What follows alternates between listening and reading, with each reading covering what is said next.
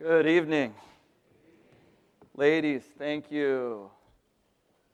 Amen. Thank you, thank you.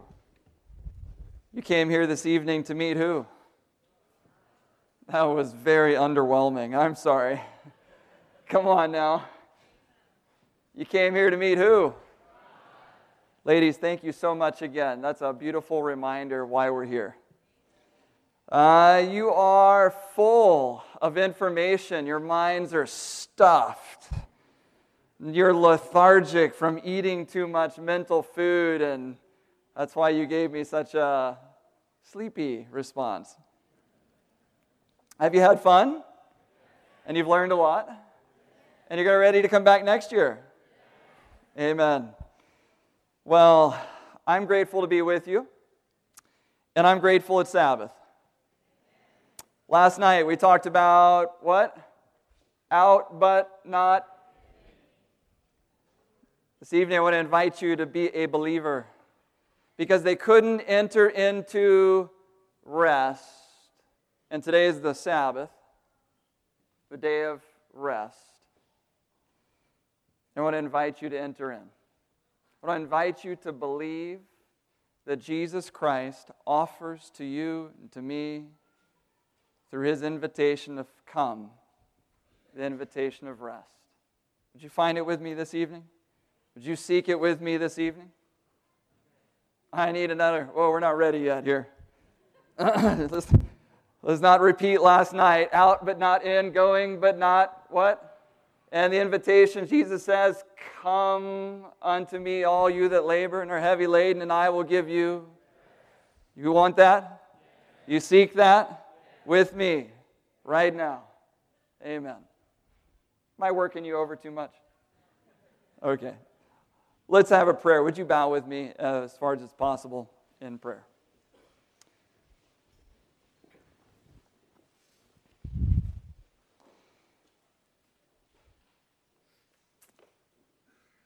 Our Father in heaven, we want to thank you for the Sabbath. The invitation not to keep a day. The invitation not to refrain from certain activities, but the invitation to come and to find rest in the person of Jesus Christ. Lord, it is not a day we seek. It is not a day we need. It is a person. It is you in whom we find rest tonight. Lord, that scripture makes me think, Lord, thank you for reminding me that there is no rest in me to offer anyone here. And it is my request for myself that through me you would offer rest to all of us, including myself tonight.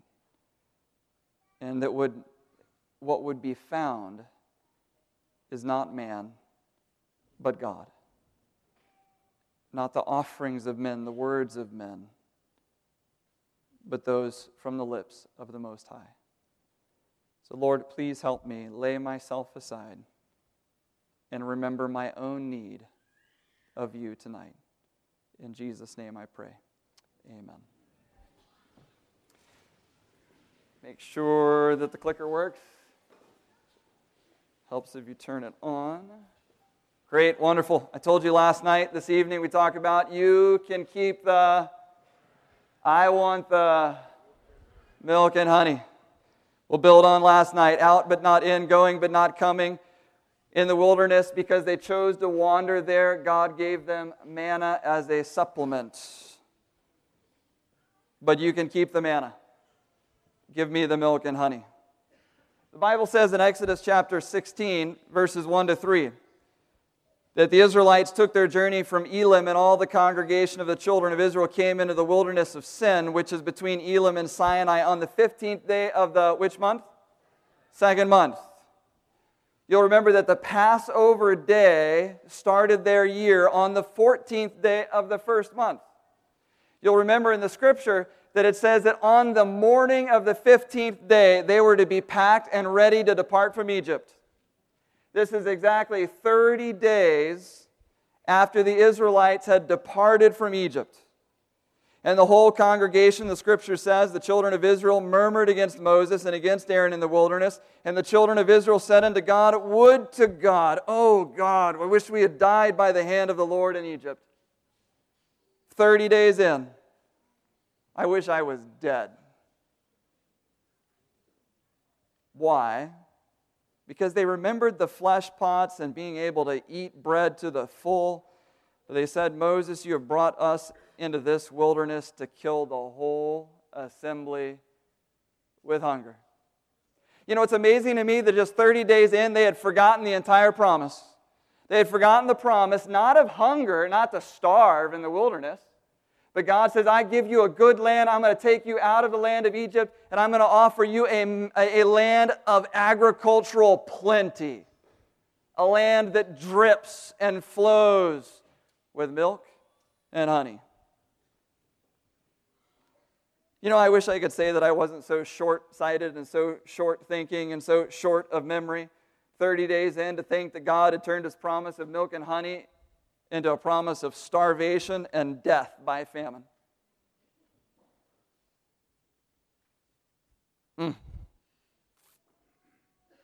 30 days in, and the pain in their belly was starting to rumble. As their provisions they had packed along with them had started to run a little bit thin. You ever been to the point in life where you're starting to run a little thin? You've packed with you all the provisions that human capacity will allow you, but it's just not quite enough, and you're starting to feel a little bit of hunger in your soul.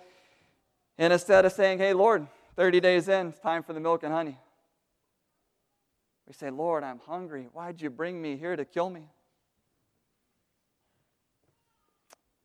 Oh, Lord, I wish I wasn't like that. But you know God's gracious. At one amen. The rest of you think that God's a God of justice. Side note, is God a God of justice first or God of mercy first? So He chose to describe Himself, the Lord your God, merciful and gracious, long-suffering and abundant in goodness, truth. He describes Himself that way first. And then only secondly says, oh, and by the way, I won't let the guilty go free. But He's not a God of justice first. He's a God of grace first. And they're sitting here complaining about being hungry. And not one of them said, hey, Lord, you promised us milk and honey.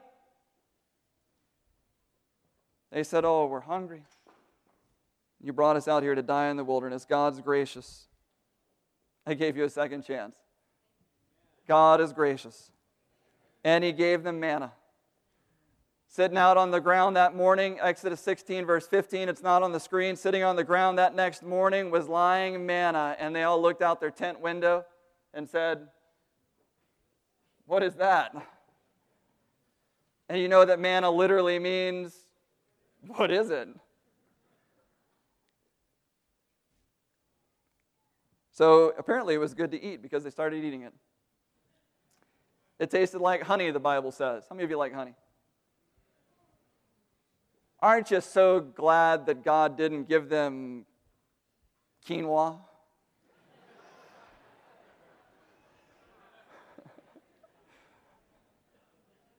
Say, I like quinoa. Yeah, well, I bet you put honey in it, didn't you?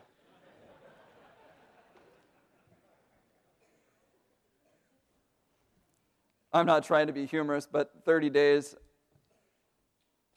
they were hungry. God gave them something sweet to eat. God gave them something sweet to eat. The children of Israel packed up their bags. The Bible says they went to Mount Sinai. They spent almost a year at Mount Sinai. About 11 months is what we can gather from Scripture. And after getting the 10 Commandments and seeing Moses' face glow and all the wonderful things in Mount Sinai, the Scripture says in Numbers 10, it came to pass on the 20th day of the second month in the second year that the cloud was taken up from off the tabernacle of the testimony, and the children of Israel took their journeys out of the wilderness of Sinai, and the cloud rested in the wilderness of Paran. It goes on to say here that from the time they departed the mount of the Lord, Sinai, they journeyed for 3 days. 3 days journeying from Mount Sinai, and they ran into a problem. The problem was that some of the Egyptians that had left Egypt with them, what the Bible calls the mixed multitude, fell a-lusting, not for women, for food. And the children of Israel wept again and said, who shall give us what they want this time? See, they had food, now they had manna. But they didn't like what is it. They wanted flesh. And they said, verse 5, we remember the fish which we did eat and free. Oh, the fish. The cucumbers, the melons, the leeks, the onions, and the garlic. Thinking about all those things put together. And that man's wife had cooked up a beautiful dish. And he's thinking back on how sweet that lovely cooking tastes in Egypt. And then he opened his eyes after daydreaming and he says, what is this stuff? But our soul is dried away. There's nothing at all beside this. What is it anyway before our eyes? Any of you here in the mixed multitude? Any of you here have difficulties with what your lovely wife puts on the plate? Any of you picky eaters? Let's be honest, 30 days eating the same thing, even if it did taste like honey. How many of you can eat the same thing 30 days in a row? I actually got hands here. That's impressive. I'd like to know what you're eating.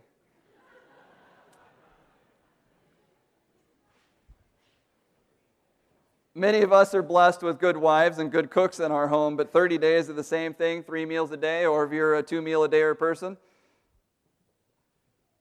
they weren't happy. And so in Numbers chapter 11, we won't put the text on the screen, but God gave them what they asked for. God gave them flesh to eat.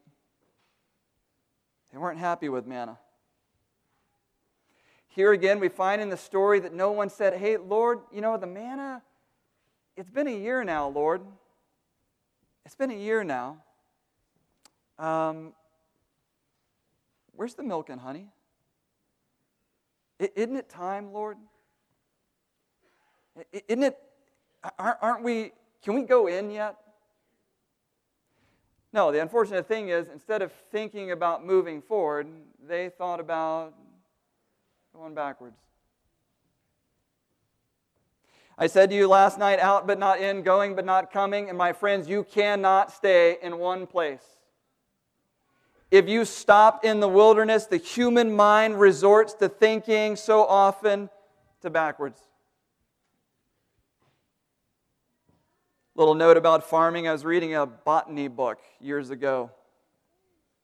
Not that old. To make it sound like it was forever ago. Reading a botany book a couple of years ago. And the guy said the most amazing thing. He says, you know that a plant is botanically dead the moment it stops growing? Yeah, you and I think that a plant is dead when we look at it and it's brown. But he said, yeah, that's not really the case. He says the moment cellular division stops inside the plant, it is biologically dead. And it only takes a matter of time to reveal in the brown outward appearance of the plant what had happened long before inwardly. I said the same thing you just said. I said, wow. The danger of not growing. The danger of Laodicea. The danger of not being willing to move in is that you will eventually move out.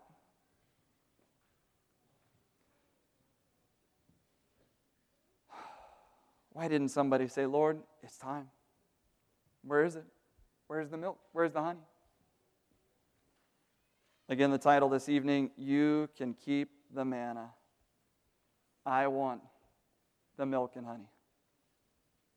Numbers chapter 12, verse 15. Short chapter after what was previously happened. Miriam had complained about Moses marrying an Ethiopian woman, and I'm only saying this verse here because it says that they had to wait for 7 days after Miriam caught leprosy and had to be quarantined for the camp. 7 days. I just want you to remember that number, 7 days. How many days? 7 days. And then we come to Numbers chapter 13. Immediately after Miriam was allowed back into the camp, then Moses sent out the 12 spies into the land of Canaan.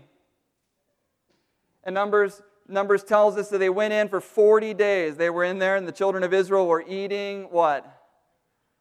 While the 12 spies were in the land of milk and honey. Numbers 13, verse 27. Scripture says the people were in... got ahead of myself. And they told him, the spies, they came and said, we came unto the land whither you sent us, and surely it is a land flowing with milk and honey, and this, and he held up right there in their hands, this is the fruit of it. They came back saying, look, we saw it. Oh, by the way, here's what it looks like. Oh, by the way, we've been eating it for the last 40 days. What have you been eating?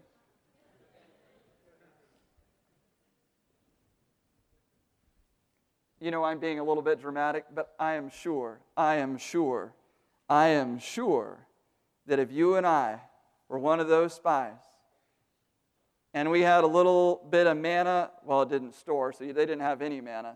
You follow what I'm saying? You follow that? When they left the camp and went into the land of Canaan, they didn't have manna to collect. So for 40 days, those guys, it took them a really long time. Gee, wonder why.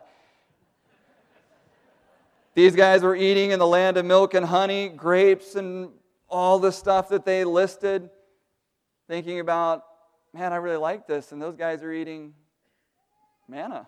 Should we go back?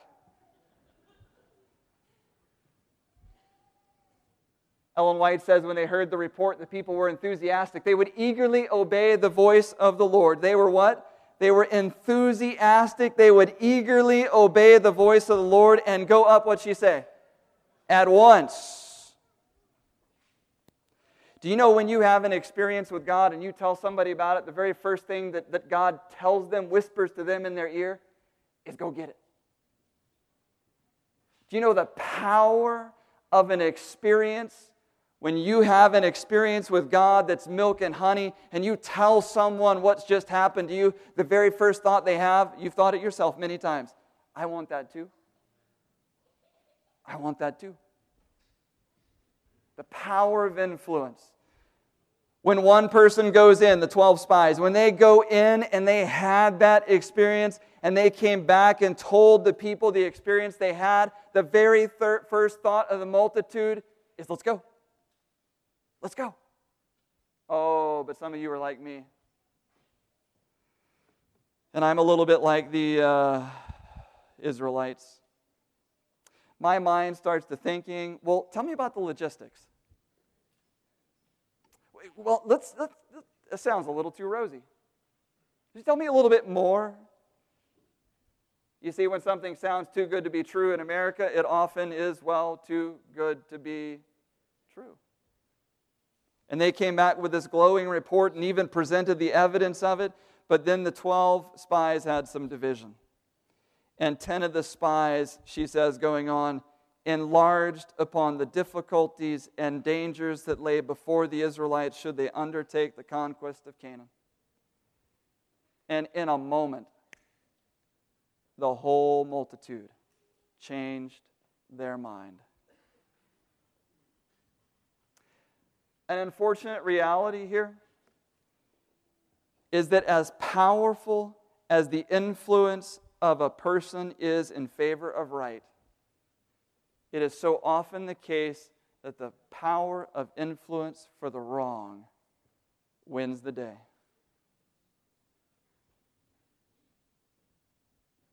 I would ask you, how's your influence?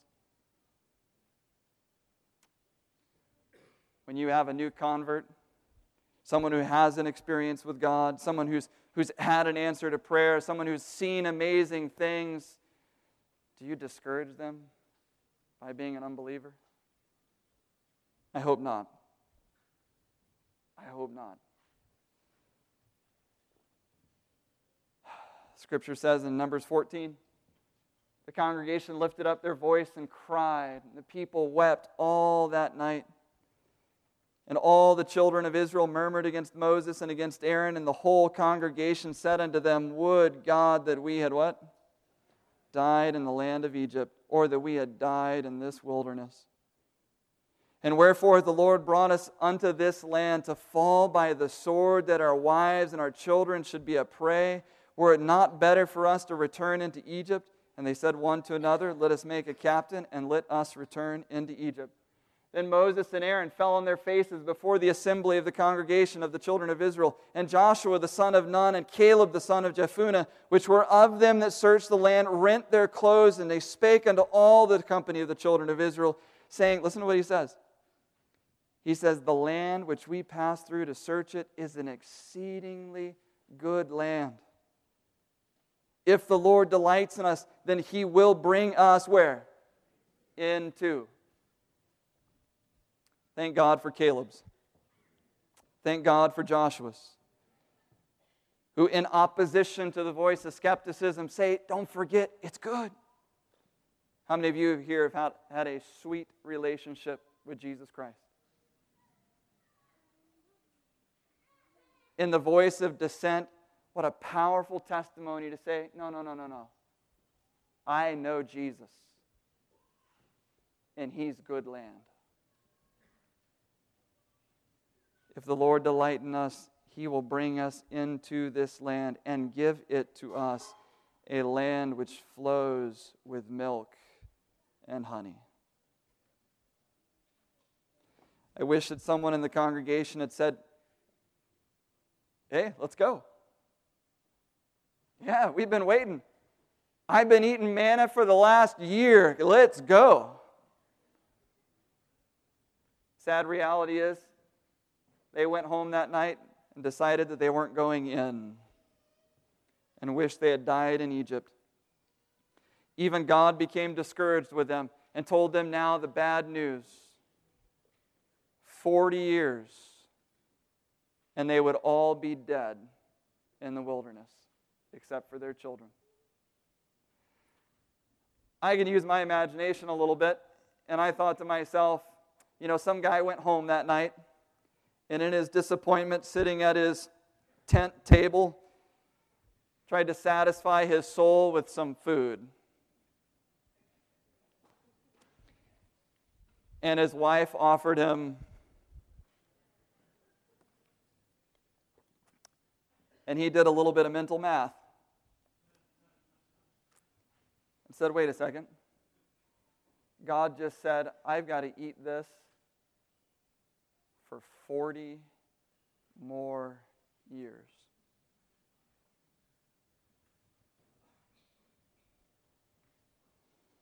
And some kid woke up the next morning, Mommy, I'm hungry. Do I really have to eat this for 40 years?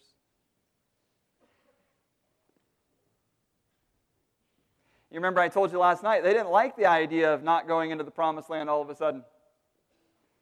And I'm sure that the thought of what is it played a little bit of influence on their mind and said, you know what? I'm just not eating this for 40 years. Nope, not me. Hey, let's go get the land. What do you think? You go with me? Come on. You really want to eat this? Come on. Do you really want to eat this for 40 years? I mean, we're right here. Let's go. Will you go with me? Come on. Will you go with me? So they tried to do with human power. Last night I told you what God had offered to do with divine power. They decided, oh, wait, there's consequences? I got to eat this stuff for 40 years? Well, let's go. Yeah, we better go. It was too late. Never can you accomplish with human power what God promises to perform by His own strength. Never. You see, this manna stuff, if I can call it stuff, was never meant on God's part to be permanent. The problem with the Israelites, the problem with human nature, Lord, please forgive me, is we're not very easy to obey. Deuteronomy chapter 8, verse 3 tells us why God gave manna. I want you to listen very carefully. God says He humbled thee and suffered you to hunger, Moses speaking, and fed you with manna, which you didn't know what it was. Neither did your fathers know, that He might make you know that man doesn't live by what? Bread only, but by every word that proceeds out of the mouth of the Lord does man live. Verses 16 and 17, Moses goes on, who fed thee in the wilderness with manna, which your fathers didn't know, that He might humble you. You know the manna? The funny thing about manna is it wasn't meant to make them happy. It was meant to humble them. You say, well, wait, wasn't the manna, I think the Psalm says, manna, God gave them angel food. Angel food. One problem. I'm a human being. I'm not an angel. I'm glad the angels like it. But the Bible calls it angels' food, and I'm not just being humorous. God gave it to them to humble them. Not because it's what He wanted them to have. God gave it to them to humble them, to test them, so He could give them good at the end. What was the good thing at the end, by the way? Milk and honey. And you say in your heart, He wanted to prevent them from saying this, my power and the might of my hand has gotten me this wealth. You know, once you're converted, that's just strange things that happen. I told you about it a little bit last night. As strange things happen. After you meet Jesus, you come and fall in love with Jesus, you get in the culture of the church, and after a little bit of time, all of a sudden you start to think, hey, I'm pretty good. Keep the Sabbath, put some money in the offering that was collected this evening, homeschool my kids maybe, don't eat between meals, believe Jesus is coming soon. Yeah, I'm all right. So God gives you manna to humble you, to humble me, to test me, to remind me that it's His power and the strength of His hand that gives you all things. It's His strength that got them out of Egypt. It was to be His strength and their faith in His strength that got them into the promised land. Ellen White makes a comment on this. She says, even in providing their food, God sought their highest good. The manna with which He fed them in the wilderness was of a nature to promote physical, mental, and moral strength. That's pretty cool, isn't it? But you'll notice she does not say it was meant to satisfy them. I've been reading a book recently called The Saving Life of Christ by Major W. Ian Thomas. Anybody ever read this book? No, nobody here. Oh, got one person. Good book. The Saving Life of Christ. He wrote those 40 years. In other words, they were never satisfied, for the manna was given only to what?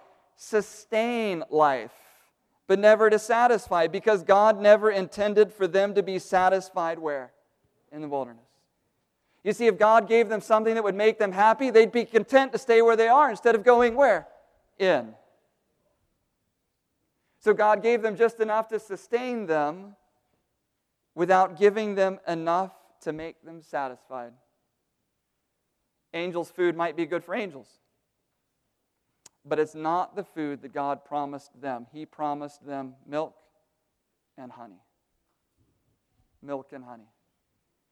You can have the manna, but I want more. I want more than angel food. I want the milk. I want the honey. Do you? You know, I want to end with a couple of thoughts. What about their kids? You know, the most tragic thing about the wilderness experience is that parents who were willing to stay in the wilderness kept their kids in the wilderness too. What about their kids? Joshua chapter 5. Scripture says, it's one too far, sorry. Trying to keep my computer on the same page as the screen. Joshua chapter 5, and the children of Israel encamped in Gilgal and kept the Passover on the 14th day of the month at even in the plains of Jericho. See, they had crossed the Jordan River now. They were into the land of Canaan, and they did eat the old corn. This is King James, that means stored grain. They did eat the stored grain of the land on the day after the Passover, unleavened cakes and parched corn in the selfsame day. And the manna, what did it do? The manna ceased. As soon as you learn to go in, God no longer has a need to humble you. As soon as you learn that you can be satisfied in Jesus Christ, and you learn that nothing else will really satisfy you, your desire to be satisfied by other things goes away. So the manna ceased. The need for humbling them was over. It was gone. They had gone in, and God took the manna away. After they'd eaten the stored grain, neither had the children of Israel manna anymore, but they did eat the fruit of which land? The land of Canaan that year. Not that year, right then. Right then. But I'll ask you about those kids. Those kids for 40 years had been forced to live in a wilderness because their parents chose to live there for themselves. This is a conference on agriculture, and I want to make an application to something about our youth and agriculture, and then we'll pray and be done. What about their kids? You know, the biggest objection that I hear to agriculture being included in our schools and in our programs is, number one, that agriculture is a lot of hard work. I would say to you that being unsatisfied with the wilderness and just merely being sustained is a lot harder than the hard work of agriculture. I would say to you that being unfulfilled and being forced to confinement in a place where you don't belong is a harder experience than all the sweat a hard piece of ground can produce from your body.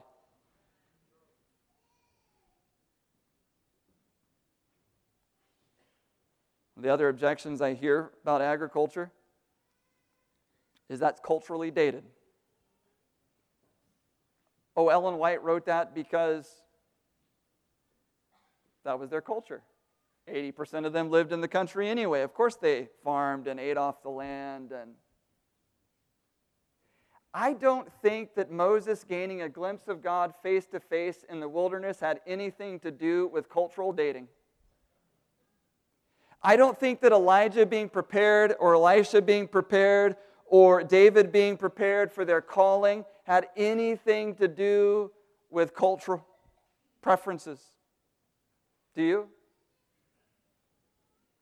You hear the objection, well, if we take less time for study in our schools and get the kids out and active with their hands, won't we suffer academically? Won't our accrediting agencies be unhappy with us because we're de-emphasizing academics? Let me tell you something. The world is caught up and surpassed the church. Fresno Adventist Academy is accredited by the Western Association of Schools and Colleges. Anybody familiar with WASC? Okay, you are now. How many of you are familiar with WASC? The Western Association of Schools and Colleges is the regional accrediting body for educational institutions on the West Coast. You have a different one over here and a different one in the Midwest. And when the school is audited every couple of years, the school has to explain their program. The school has to explain what they're doing with the kids. And so when we explained to them what we were trying to do with the garden, you know what they said? Wow. Had no objections. You know, in the state of California, as liberal as it is, California is actually encouraging teachers and schools to start gardens. Because many people are starting to pick up on the fact that actually kids learning hands-on actually improves their desire and their ability to learn. Kind of funny thing, actually, Ellen White says that. Much can now be gained in connecting labor with schools. The students will acquire, in following this plan, elasticity of spirit and vigor of thought, and can accomplish more mental labor in a given time than they could by study, what? Alone. In other words, hands-on learning makes you smarter. It makes you a better student. It makes you better mentally. And they can leave their schools with their constitutions unimpaired, with strength and courage to persevere in any position in which the providence of God may place them. You see the unwillingness to incorporate agriculture into our educational program. And don't think that I'm talking about brick and mortar schools. The unwillingness to incorporate agriculture into our home schools, our church schools, any educational program is keeping our kids in the wilderness. It's teaching them to merely sustain themselves, but to never be satisfied. It's teaching them that manna, angels' food, those provisions that God gives you just to keep you alive is merely all that life is about when God's promised milk and honey. I want to share something that's disturbing to me, and I hope that you will be disturbed by it too. In the Seventh-day Adventist Church, immediately after graduating from high school, more than 50% of our young people leave the church. That's a conservative number. You know, the result of parents, I'm a parent, by the way. I got 2 kids at home, a 9-year-old, a 10-year-old. The result of me living my life in the wilderness is my children learning that living in the wilderness is just what God wants. And so our children look at us living in the wilderness, lukewarm Christians, out but not in, gone somewhere but coming nowhere. And they say, you know, is this really all that church is about? Is this really the God we worship, who was good enough to get us this far but not quite good enough to get us all the way in? And just like the Israelites in the story, someone says, hey, let's just go back to Egypt. Let's just go back. Let's just go back. You should be disturbed. You should be unsatisfied. We shouldn't be entirely discontent, frustrated, agitated, and whatever adjective you could throw at it, with the idea that our young people are leaving the church en masse. If you are high school age or younger, stand up in this room. High school age or younger, stand up in this room. Come on, high school age or younger, stand up in the room. No, keep standing up. Everybody stand up. High school age or younger. Look around. And pick half of them and tell them to leave. Pick half of them. Look at your children standing in front of you. Look at your youth standing beside you and force yourself to pick half and tell them to leave. But in our church, I'm not trying to be, listen to me, I know this is on audioverse, I know this is on video, I'm not trying to be rude, I'm not trying to be critical, I'm not trying to be a doomsdayer, I'm not trying to be any of those things. It is a well-known, established fact, denominational research from Andrews University, conference administrators, educators, we all, if you're in the business, know that our kids are leaving. And nobody or few people are asking why. You kids can sit down now.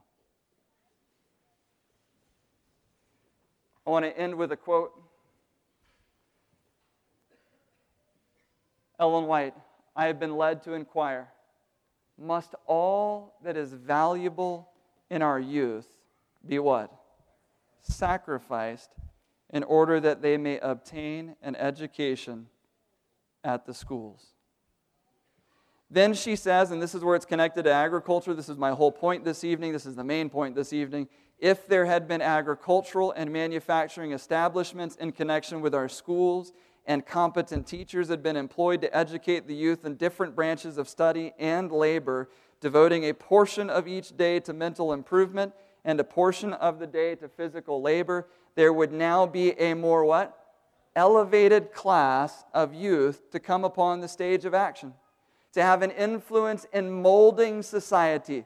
Instead of being molded by society, our young people, with the integration of agriculture and education, would leave the school to exert an influence on society that would shape society. You think that Brad Pitt's popular? You think Madonna, with her profanity-laced speech right after Trump's inauguration, is popular and has influence? but this quote says that a young person trained in the right way has a power of molding society far and above and beyond anything you can see on television. She goes on with this here to say, the youth who would graduate at such institutions would many of them come forth with stability of character. They would have perseverance, fortitude. What's fortitude? Strength, courage to surmount obstacles, and principles that would not be swerved by wrong influence, however popular.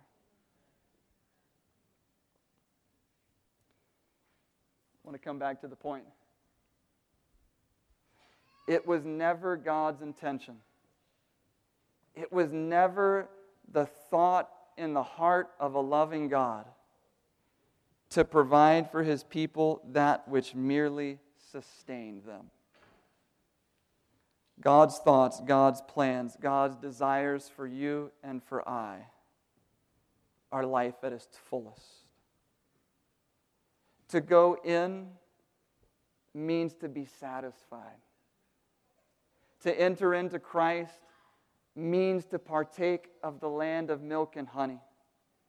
It means to partake of success. It means to partake of satisfaction. It means to partake in the fullness of one's potential desires. It means to experience, in the words of Jesus, think not that I am come that they may have life. I'm come that you might have life, what? More abundantly. I share with you this evening not just the story of the Israelites. I share with you the present reality that you today, that I today can enter in. The present reality that the God of power that delivered from the past is the same God today that wants to offer and is capable of bringing you into the land of promise now. That rest is not something to be obtained in heaven. And that angel food is not something you have to wait for when you get there. In fact, what you've been offered is better. And what I have been offered is the highest, the most blissful, the most gracious, and the most loving experience that anyone in the universe will ever possess. So much so that the Scripture says, the angels long to look into these things. So sweet, so enjoyable is the religion of Christ, the person of Jesus Christ, that the angels feel a certain amount of covetousness for what you have and what God has offered you. And we happily exchange what angels have for what we won't obtain. Do you follow me on that? The angels want what we have been offered, but we often are content to not have what they so passionately desire. The scripture there, when it says the angels long to look into these things, is the Greek word epithumia. And literally the word epithumia means lust. The angels have a passionate desire for the religion of Christ that can only be described in a word that you and I most often use in sexual connotations. They have such a strong, burning desire for what you and I have been given as a promise that they search and seek after those things, while many times we are content to merely be sustained in the wilderness of partial belief.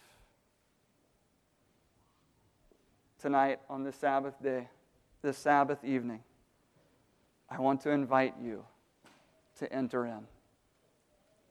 I want to invite you and encourage you to look forward to the land of promise and the offering of sweetness and say, let's go. Lord, you can keep the manna for the angels. You promised me milk and honey. Let us pray.